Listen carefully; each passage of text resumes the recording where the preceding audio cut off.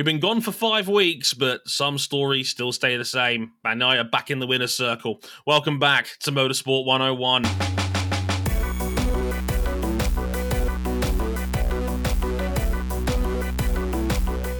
Did you miss the bikes, everybody? Did you miss them? They're back, and they were good. Welcome to episode 386 of Motorsport 101. I'm your friendly neighborhood host, Ray Harrison. Glad you could join us. And after a 5-week hiatus, MotoGP is back. We almost missed them. It's kind of weird how, it's not been the best season for us, and we were a little bit down going into this break about the state of play. And hey, it was nice to get a reminder that this sport can still be really, really goddamn good, which helps, certainly.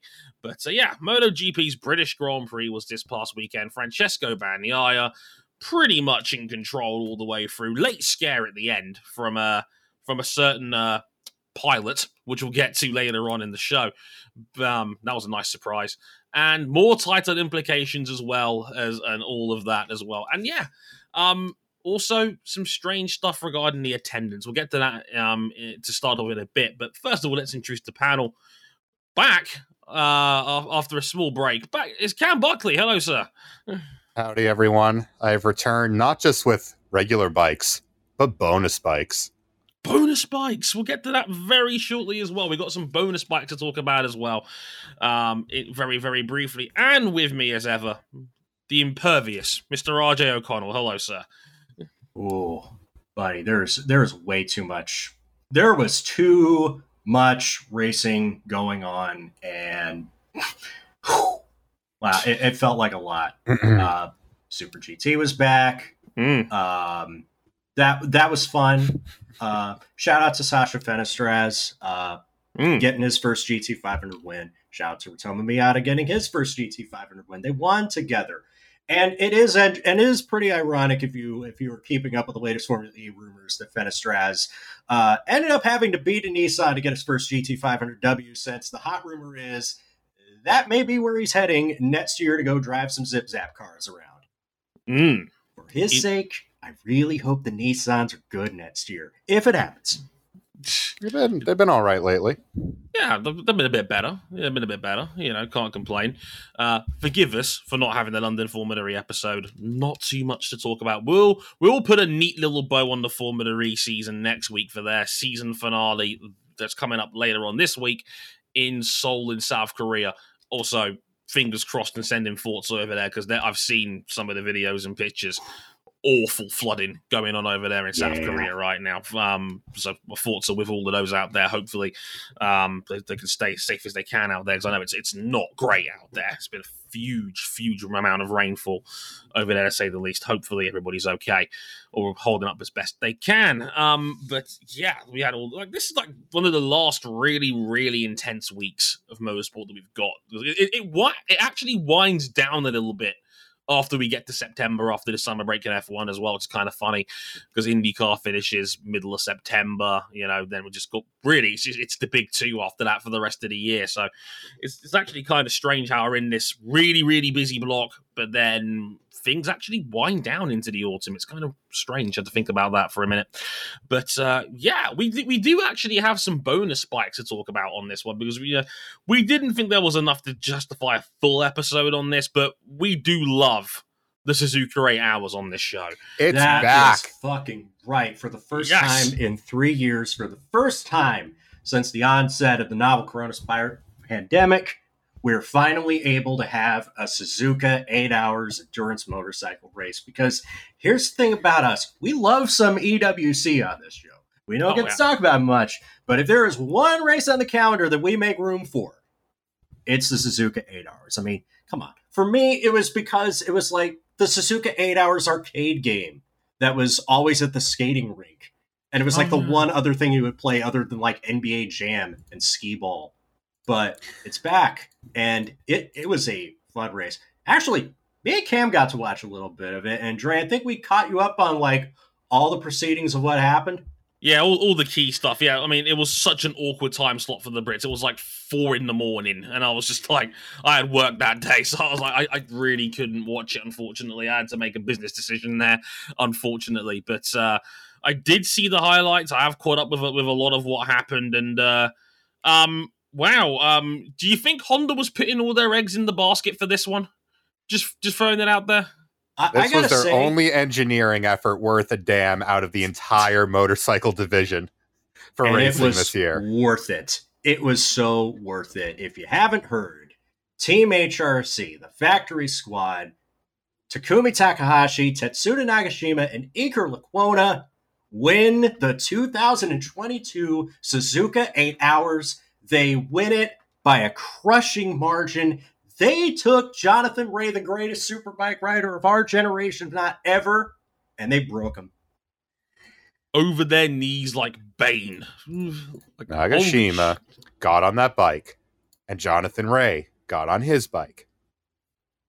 And he pulled 11 seconds in one stint over Jonathan Rea. Who does that? Nobody! Like Jonathan Rea, he's not having the greatest time of it in World Superbikes at the moment, but do not get it twisted. He is still the greatest superbike rider, quite possibly, that's ever walked this earth. And he got flattened like a pancake.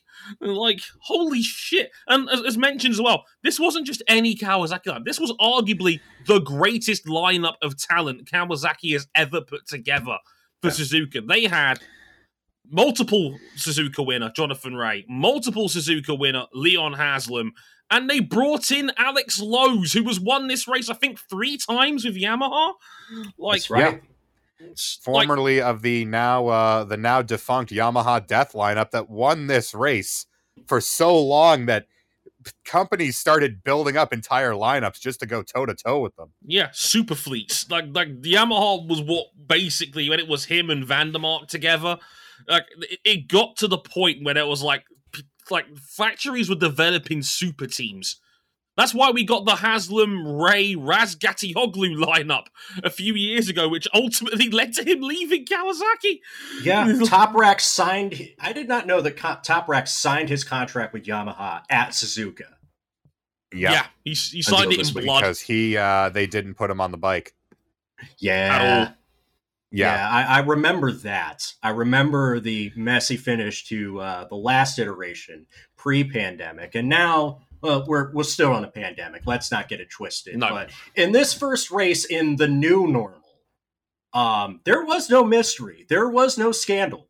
Team HRC just flat out dominated this race from start to finish. Were it not for the opening sequence of laps, I believe they would have grand slammed an 8-hour endurance race, which is just ridiculous when you think about that. And it was a fun first sequence of laps where you had stuff like Josh Hook taking the lead in the whole shot, Yamaha bogging down, and then Nicola Canepa having to claw his way all the way back just to get in the top 3 at the end of the first hour. Greg Black from the Suzuki Endurance team passing 2 bikes in a 1-spoon corner. Oh, sensational. Especially because spoon on a bike. Oh, It is a corner to end all corners. On a more somber note, we do have to give our well wishes to Gino Rea, who had a hellacious accident at, unfortunately, that corner, if you're a bike fan, at Suzuka, where fortunately we lost Jiro Kaito in 2003. We've yet to hear any official report, but reports from another rider there say Terry Reimer, that he is at least non-life threatening, which is good because great news. I did see the aftermath of the incident. It was not good and it didn't look good. So if things are trending in the right direction, we certainly hope they are. That is very good to hear. Incredible. I couldn't imagine what the FCC TSR Honda France team were going through, having to go out and race less than 24 hours later with a depleted lineup of just Josh Hook and Mike DiMeglio. And, fair play to Hook. He led the first couple of laps out there. And while they didn't win the race, they still got to finish. And that was pretty special in and of itself. Yeah. So, again, we're sending Gino our well wishes. We do hope he pulls through. And again, congratulations to Takahashi, Nagashima, and Lecuona. Could you imagine? that lineup, three riders that have been discarded in their old lines of work, and they go out there and crush all comers at the 8 hours. I mean, there was stages, especially with Nagashima, who this is his first big race since 2020.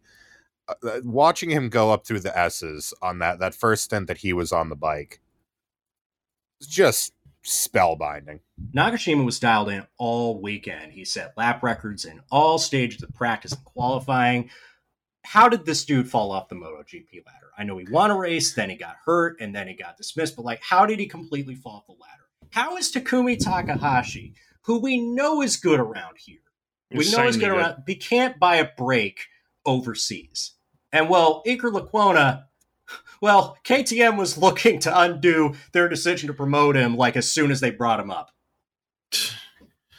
Ridiculous. And yet he's been very solid for Honda and their terrible, no good, and very bad World Superbike team. Yeah. Maybe they fell off a MotoGP lineup because they don't want to go to Honda's atrocious, apocalyptic, incomprehensible MotoGP team. We can get into that shortly, but Dre, tell them where to find all the stuff that we do if they don't know it already. Indeed. You can find us on YouTube and Facebook.com/Motorsport101. We're on Twitter at Motorsport_101. If you'd like to follow our personal handles, you can at Harrison101HD, at RJ O'Connell, and at CBuckley917. We're on Instagram at Motorsport101pod. You can also check out our website, motorsport101.com, where all of our content lies, as well as our written content as well. There has been blogs aplenty by yours truly regarding that. Shout out to everybody that read the Ballad of Oscar Piastri last week. Apparently that went down very, very well with you guys, so thank you all very much for that. Reviews on, obviously, the British Grand Prix we're about to talk about now, and IndyCar's Music City Grand Prix, because that was a spicy one. Check out that one next episode. But all of that is on our website as well, including our Patreon page, patreon.com/Motorsport101. You can back us financially on there as well, some extra perks as well. Check that out. And a couple people have been asking me about this. Are you guys on Spotify? Yes, we are. Just wanted to clarify that as well. We are pretty much everywhere where good podcasts are at. Apple Podcasts, Spotify, Stitcher, all of those good places. So yeah, just search Motorsport 101. You can't miss us. Look for the big purple logo and whatnot. So yeah, cheers for that. And after this quick musical interlude, let's talk about the British Grand Prix.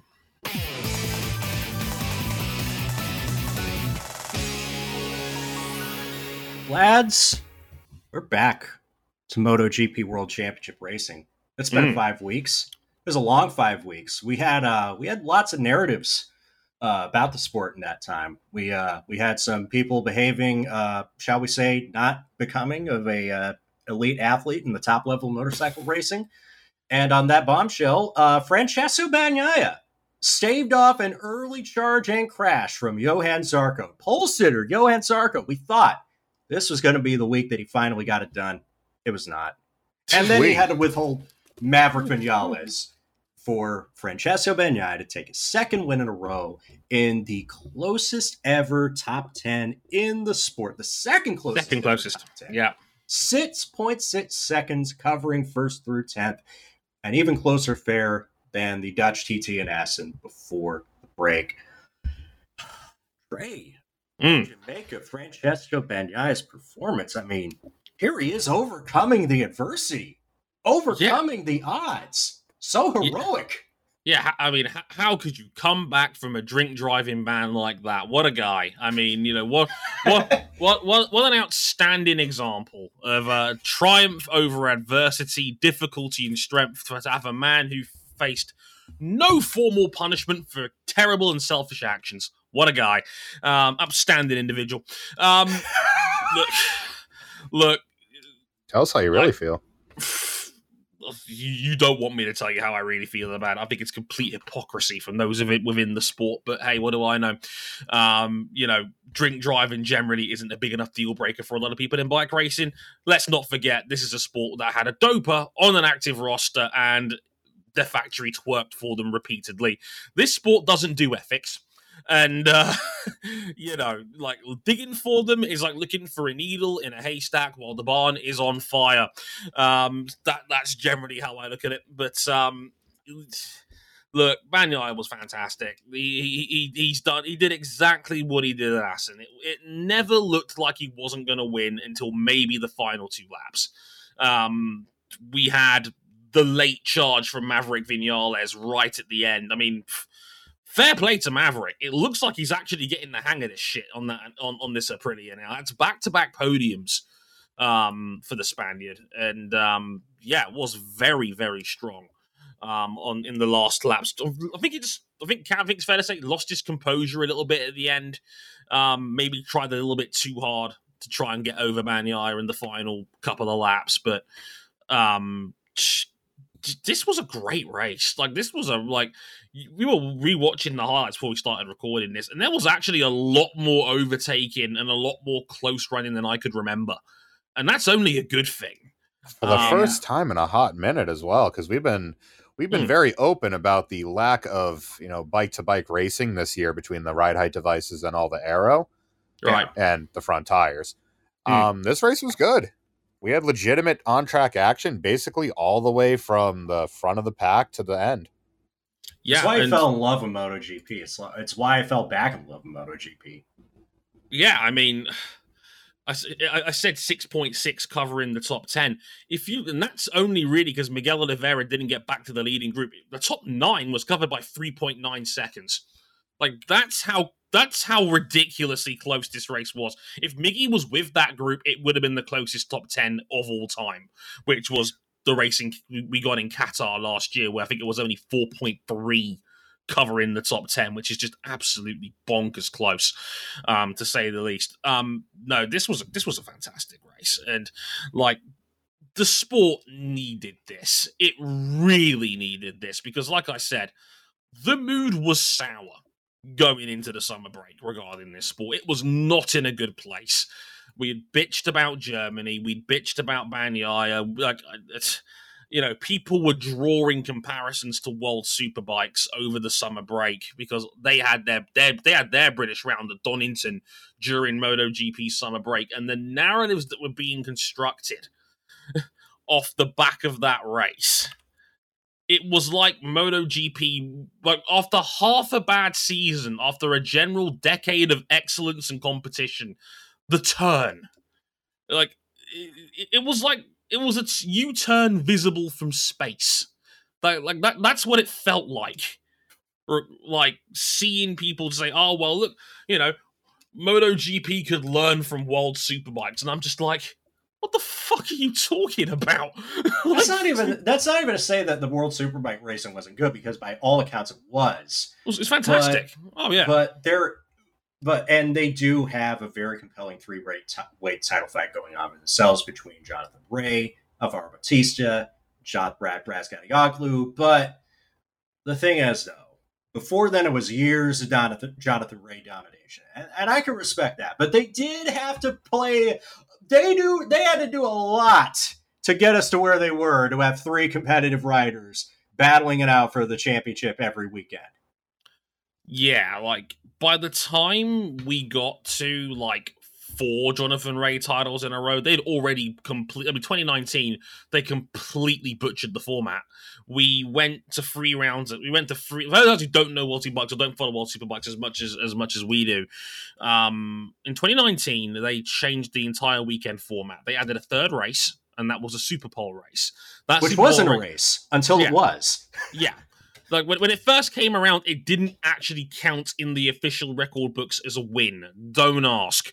But what it did was it reversed the grid. So whoever won race 1 would start 9th in the Superpole race. And whoever started 4th, row 2 would become row 1, and then row 1 would become row 3. It was a bit confusing. But basically, whoever finished race 1 in 4th would start the Superpole race on pole. They thought that might make the field a bit more balanced, and all it really did was it just made Jonathan Rea and Chaz Davies even more dominant, because they were the only guys who was ultra aggressive off the start line. All they did was stat pad Jonathan Rea's already ridiculous stats. Yeah, so then they thought we got to go one further. We're going to bring in BOP. balance of performance measures. They introduced rev limits, and it completely fucked up the championship. It crippled Kawasaki for a while. Ducati opened up with Bautista with a can of whoop-ass. And then they took 250 revs out of the Ducati and it completely screwed their bike over. Then Bautista had to override it to compensate for that, and then it completely derailed his title campaign. And sports car people, BOP is hard. It's a harder job to administer than you might think.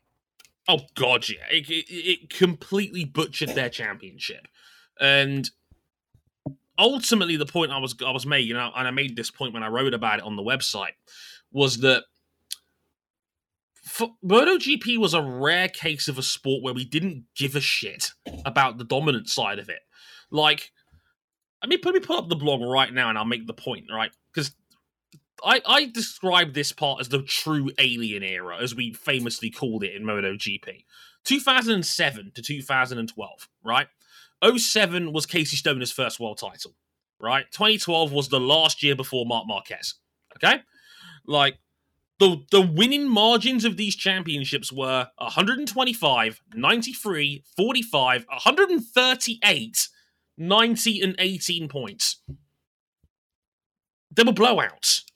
Apart from 2012, they were all blowouts, but no one cared because the four best bike riders in the world, Rossi, Lorenzo, Stoner, and Pedrosa, were the ones fighting each other every week. And we loved it. So, I don't understand how it got to this point where people were briefly looking at World Superbikes like it was the new bastion of entertainment, when World Superbikes literally blew their entire sport open with similar measures, if anything, even more extreme measures of what MotoGP was doing to make its sport more competitive. So, I think people are talking from a bowl of hypocrisy regarding this, because World Superbikes had to do so much shit to get to this point. Like, it's crazy. Okay, I'm done. I'm gonna say, can we come out? Can we come out now? Can we put down the blast doors? Just bomb. Just about. I mean, this is just how I feel about it. I feel like it was just using one stick to beat the other didn't work, and it was nice to get a reminder that this sport can still absolutely rock. And this was probably the best MotoGP race I've watched all year. And you know, I'm glad we got it because it came at a good time. First race back. And in fact, we're not talking about it so much, but the entire weekend was awesome. Like, the Moto2 race was incredible. With Augusto Fernandez winning that over Alonso Lopez, a penultimate corner pass for the win in that one. Moto3 was the usual batshit bonkers race, you know, big title implications there with Dennis Foggia winning, and it was usual Moto3 organized chaos. Silverstone is just one of the best. So it's a top 3 MotoGP round on the calendar now at this point. It consistently produces bangers. It's a fantastic equalizer. It really is. And, I mean, Cam, I think it's up there with Assen and Phillip Island as the big 3 now, surely. I would say so, yeah. I mean, it's a good track in that it suits different aspects of different bikes. So no matter how you make your lap time, unless you're Honda, in which you don't make lap time, you can have some kind of good weekend there. And we saw that. I mean, we had the Aprilias, Ducatis, and, well, at least one Yamaha pretty much all up at the front, all doing their thing. I mean, it's a really great track when the race doesn't get canceled, huh? Right. Yeah.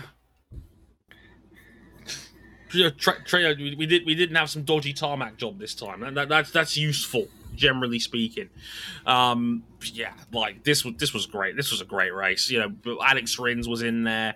You know, Maverick Vinales was up Alex there. Rins with the "if I die, I die" strategy of butchering his tires to get the lead for 5 laps. I've got nothing to lose. What is Suzuki gonna do? Fire me?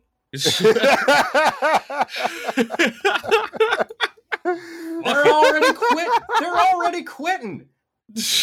Yeah, Rins, who of course was announced as an LCR Honda rider. Good luck with that, bud. He pulled the ripcord. He pulled the record. We also got the official word Suzuki is actually definitely quitting at the end of the year. So they were able. And in endurance racing too. That was the SART's last Suzuka 8 hours we just talked about. Yeah. Sad times indeed. And I want to give another shout out to, and I know this will be Kevin Walsh's favorite part of the show. Alicia Spargaro had just a horrible crash early on in the weekend. And as we found out, broke his ankle. Yeah. Broke his heel. Has been told since this race, as of today, you're not touching this foot for a week. He got lucky. He got if very he does, lucky. He'll need surgery. It will end his season. Yeah, he got very lucky in that. It's a break that doesn't require surgery. If it required surgery, his season is toast, basically. And this season would turn into a nice long game of how does Bagnaia fuck up trying to chase Fabio Quartararo's insurmountable lead down, basically. He climbed on that bike an hour later and claimed 6th place in qualifying. He broke the lap record when he crossed the line. Yeah. Which didn't ultimately mean much because 6 men went under the old lap record in that qualifying session. I mean, do you remember when Marc Marquez was doing 2-minute laps, although it was the first man to break 2 minutes? Everyone was gushing over it. Now that's child's play. Now that's race pace. We're doing 57s round here now. 59s in the race. Yeah. It's crazy. Like, these bikes are still probably a little bit too fast for racing's sake at this point, but Jesus. Could you imagine if all the riders had confidence in all their tires at this point? Good God. Yeah. Imagine if they were on good tires.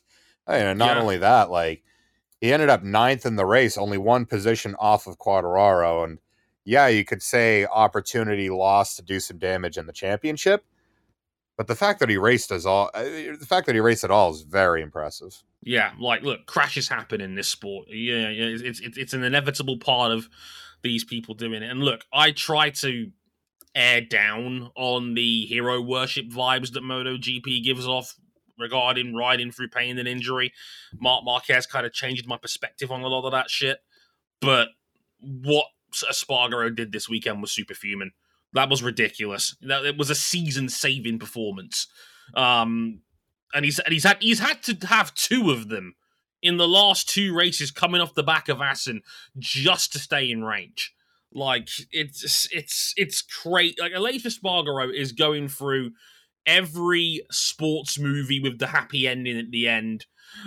As we speak, he's going to have the heroic comeback now to win it in the final round, like every sports movie you've ever seen, which is just funny. But yeah, it's incredible what Alicia's doing. And yeah, hey, if you've got Maverick Vinales coming through as a second rear gunner, that's only going to help in the grand scheme of things. Just throwing that out there.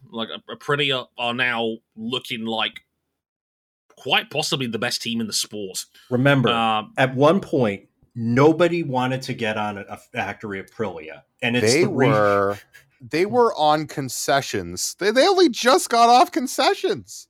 Joe Roberts turned them down, let alone Andrea Dovizioso, who's going to retire after Misano, and he's going to retire in the worst form he's ever been in on a satellite Yamaha that's not up to stuff when he could have had an Aprilia. But how are we supposed to know that Aprilia was going to get this good at last? I tried to tell y'all preseason, hey, they could sneak a win or 2. Yeah. We played it down still. We underestimated this. This Aprilia is now contending every weekend with both their riders. This is dreamland for Aprilia. Have you seen how happy that team is when they're celebrating now? They are jumping up and down giddy that they have climbed the mountaintop and are now genuinely, arguably the best team in MotoGP now. They tanked for picks. They tanked for picks and they actually rebuilt properly. Take that, 76ers. Get out of my head. Well, Dre, obviously we've talked about how great this race was, and surely that reflects in the turnout. Everybody has packed the grandstands at Silverstone, which always sells out the Formula 1 British Grand Prix, except no, Only 41,000 showed up on race day. We barely cracked 100 grand for the weekend. This is the third lowest turnover of the year behind Mugello and Losail, which, again, Losail already has very limited grandstands. This was the lowest Silverstone weekend turnover ever by a good 15,000 fans. So, Dre, are we any closer to figuring out what's causing MotoGP's turnout problems? Without saying the name of a certain GT World Challenge Europe driver? This is fascinating to keep tabs on, because honestly, I almost spat out my grape flavored Fanta as I was watching this race live when I saw Simon Patterson from the Hyphen tweet out that the race going turnout was only 41,000. I was like, you fucking what? And apparently reports were not good, i.e. apparently 3/4 of the crowd went home after the MotoGP race and didn't even bother sticking around for Moto2, which, sad. That's not ideal. This is startling. Like, Silverstone for MotoGP has never pulled Formula One numbers. Like, they don't open up all the seats because they've never had the demand for it. But even like a half dozen years ago, they were pulling around 80,000. They're at 41. Like half. Like, where did half of the crowd go? Literally, like it's startling seeing this, and what makes it doubly confusing is that this is not an every weekend problem. This is like, from what, and Cam can correct me if I'm wrong on this, this is happening in arguably MotoGP's 3 biggest markets: Spain, Italy, and the UK. Like, because we talked at length about Mugello. Catalunya wasn't great. Catalunya, I think, was only 60,000. Like, and that's Catalunya. That's MotoGP's arguably flagship round. Like, they had to build more grandstands in that place when Fernando Alonso was dominating F1. Like, they can take 130 plus thousand easy. Right, and they were only pulling 60. Like, it's very strange, because on top of that as well, France and Germany had fantastic turnouts. France got 105,000 when they had their race back in May. France loves Fabio Quartararo. They love their bikes in general. They were doing this when Johan Zarco was challenging for wins at Tech 3. Like, there was 100,000 that weekend too. They consistently get 100,000 in on race day every year without fail. They sell out. Like, Germany, we had earlier this year before the break, record attendance, 232,000 over the weekend. I think it was 90,000 on race day. So Germany, booming with popularity. They had their first race with fans in 3 years and they loved it. Packed house at the Sachsenring, record attendance. Silverstone, no one. Yeah, visibly depleted stands. Yeah. They had Luffield out there. They had block seats that weren't getting picked up or used. Startling. I've never seen Silverstone so quiet for a MotoGP race. And this is like one of these rounds where it's a sea of yellow. And maybe that's part of the problem, because there was still a lot of yellow in the stands. Do not get me wrong. But, you know, no Valley, no Marquez, the 2 most popular guys in the sport right now. You know, those are hard draws to make. Those are hard draws to make. You've lost your 2 flagships. Yeah. Simultaneously. Yeah. I mean, I also wanted to mention, you know, like, people were quick to say, well, is it expensive? Like, I actually had a friend of the show, Adam Sturgeon, down there. He actually paid to go to this race with his dad, and it was like 115 quid for the weekend, which still pricey for biking, but that doesn't explain how the F1 race gets 140,000 every year without fail. Like, the BRDC literally said this year there was unprecedented demand for F1 tickets for Silverstone this year. They sold out in like 16 hours. Like, and those tickets are anywhere from 2 to 5 times more expensive. So the demand is clearly there. The money is there. I mean, yes, we are in the middle of a cost of living crisis in the UK, but people will spend money for a premium product in this country still. There's no doubt about that. So I can't say it's the economy. I can't say that motorsport is down in the UK because it's never been better right now. Like, I don't understand. Like, what's getting lost in translation here? That's what I'm trying to sit down and figure out. I talked about the fact it might be the TV audience. That could be a problem because for those guys outside of the UK who don't know, MotoGP used to be on free-to-air until 2014. A lot of sports used to be on free-to-air TV, and then they weren't. Yeah, like MotoGP used to be on BBC Two every week. You'd get 1 million viewers per race, which is good numbers. Like, ratio and proportion-wise, it would be like 5 million people watching an IndyCar race every week, which, trust me, IndyCar would die for right about now. Yeah. You're like, so to get 1 million viewers per episode, like, or per race, is the sport would jump through hoops to get that now. Right? Yeah. Like, it went to BT No, Sport. you just don't see those numbers at this point. No. And MotoGP got bought by BT Sport. The rights got bought out by BT Sport. And look, I've been critical of their boys club vibes for quite some time. Their overall coverage is very good. You get everything you could ever want.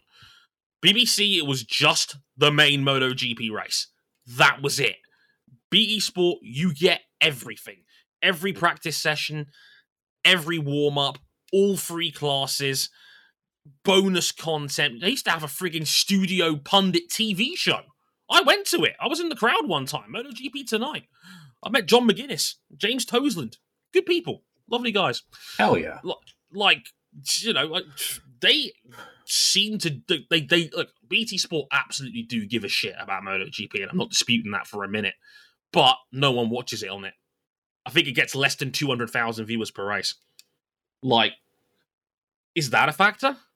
Is it that, you know, I don't know. Is it the fact that Silverstone doesn't market the Grand Prix enough? But again, apparently I got this from people on Twitter that a lot of the time they spam the shit out of people's emails about it. So I don't think it's that either. Like, if nothing else, what I don't feel like it is a lack of advertisement, a lack of knowledge around what's going on. For me, it's really tough to say because it feels like at least on an individual Grand Prix level, they're taking all the right boxes as far as getting that knowledge out into people's heads. Yeah, right. And they just aren't coming. It's very confusing at this point. Like I said, I think there's a lot of little factors that are coming in, but I don't know what about Silverstone is making this so undesirable. It's a fantastic venue. The facilities generally are very good. Like, yeah. You know, like they're actually going to the F1 layout next year. So, you know, proper facilities. The media will get even better coverage next year because they're going to be using the proper mainline new grandstand facilities that are there when they change the layout.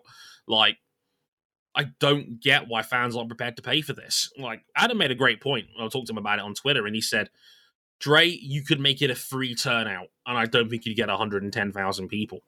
And I'm just sitting there going, well, does that mean there's less than like 100,000 hardcore bike fans in this country that aren't prepared to go to Silverstone for the best motorbike series in the world? And we talked about this, not just a Silverstone thing. Like, no, absolutely not. Like, Spain's having trouble, Italy's having trouble, and they got people. I don't think it's just because of the fact that we don't have like an elite championship contending British rider on the grid. Right. And then that might be a factor as well, because let's not... I think it's a piece of it. I think it certainly could be a factor. I mean, RJ's right. We have no Brit in MotoGP. We won't have one only briefly when Cal Crutchlow will fill in for Dovi after There's still time for John McPhee. No, there isn't. Still time for Jake Dixon now. The next British MotoGP top class race winner is probably somebody that's like not even in the ladder yet. No, And there is Screams no one in America. There is no British prospect that I could reasonably say has a chance of making MotoGP in the next 5 years. You look at the names. Sam Lowes has been and gone. Jake Dixon is good, but he's not great. Scott Ogden is riding for a mediocre Moto3 team, and even then, he's only a lower level point scorer at the moment at best. Josh Watley, I'm not sure is good enough at this level. I know he's a rookie and only 16, but, you know, of course I pull for my fellow brother. He's the only one we got in MotoGP these days, but I'm not entirely convinced he's of that sort of level. And then it's the superbike riders that have already established themselves, like Jonathan Ray and Scott Redding. They're not going to switch. No, that goose is cooked. So, and the days of BSB actually getting their foot in the door isn't what it was 3 or 4 years ago when their lineups were genuinely stacked with dudes like Josh Brooks and Jake Dixon, ironically. Dre, we talked about it during the Suzuka 8 Hours that, you know, the production-based path to MotoGP is basically dead. It's finished. It's finished because MotoGP team bosses don't take that line seriously. They stopped doing so half a decade ago. Jonathan Ray was the greatest World Superbike rider of all time. He never got offered a factory deal. And Van Man backed that up because I talked to him about it on Twitter a few months back. Apparently, it was a top-tier satellite team. He didn't say which one, but when Jonathan Ray, who is absolutely destroying World Superbikes in his prime, can only get satellite deals, we're done. We're cooked. It's not happening, you know. So it's more British talent going the other way than it is them coming up the MotoGP Grand Prix ladder. So that might be a factor as well. So, like, there's a lot of little factors for me that I think are contributing towards this. I think the fact that sport's on a premium channel does not help. I mean, there is a reason Dorna keeps flipping partial rights to free-to-air channels. They know you're not growing on a premium channel. Trust us when we say Formula One is the only form of motorsport that can consistently get away with putting their shit behind a paywall. And even though their attendance dips a little, I mean, has it really? No. They're in a boom period right now in terms of buzz about the sport right now. And that's despite the fact that most of its big markets have gone to pay-per-view in the last half decade. China, Germany, France, the UK was one of the first, America, etc. You know, so like when you're doing that with what is already a niche sport in this country, and you've put it behind a £25 a month TV channel in BT Sport, you're asking fans to cough up a lot of money to follow this sport properly. You're not going to grow it by doing that. You need to nurture this baby, not put it behind a really expensive paywall. I get why paywalls exist. I get why it needs to be done. And I get why sports and sports leagues are protecting their bags. Completely understandable. But you're not going to get fans this way. That's how I look at it anyway. And I think that will translate to venues. Like 41,000 guys. 41,000 for one of your flagship rounds is a cry for help. Down from nearly 80. That's crazy. Where did half the people go? Yeah, I compared it once to pro wrestling, where, and I don't like quoting this man's name because he's a dick, but Mark Madden wrote a great piece about this back in the day. Pittsburgh sports legend. I know, exactly. Sure. Yeah, but even he made a valid point when he said, during the peak of the Monday Night Wars, when Raw was doing 6s in the TV ratings and WCW topped out at 8, there was 15 million people in the US watching pro wrestling every week. Now it's less than 4. Where did all those people go? And I'm starting to wonder if MotoGP is going the same way in a post-Rossi world. That concerns me, like, more than anything else. But, it's again. I will keep tabs on this because, like I said, I don't think this is a sport-wide problem, but I think the established regions are struggling and I don't entirely know why. And it's. I want to keep. I spoke to David Emmett about this as well, and he said the same thing. Next year will be the true test.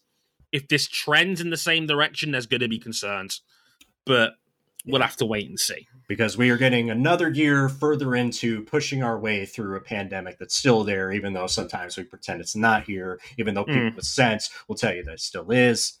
But that's another time. Trey, where is MotoGP heading in 2 weeks' time? Austria. We're going to the Red Bull Ring, the new and, I say in inverted commas, improved Red Bull Ring, because they've slapped a chicane in the middle of it. Yay, I guess. But hopefully a safety improvement. Yes. I was about to say, because I'm optimistic that this cures one of the issues. They still haven't cured all of it, but it's a start. It's certainly a start. That'll be in 2 weeks' time over at the Red Bull Ring in Austria.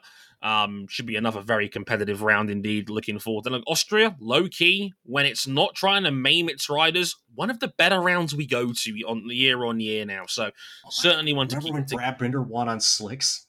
Oh God, one of the best MotoGP races ever.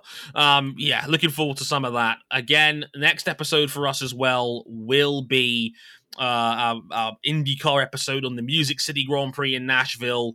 Spice, drama, aplenty, and Scott Dixon with what we Brits would call a smash and grab on that one. You know where you can find us: YouTube, Facebook, Motorsport 101, motorsport101.com, our website, Twitter, motorsport_101, at Harrison101HD, at RJ O'Connell, at cbuckley917, patreon.com/motorsport101. Until then, I've been Dre Harrison, and sorry to end on a somber note, but we care about this shit. They've been RJ O'Connell and Cam Buckley. Until next time, sayonara. Later, y'all.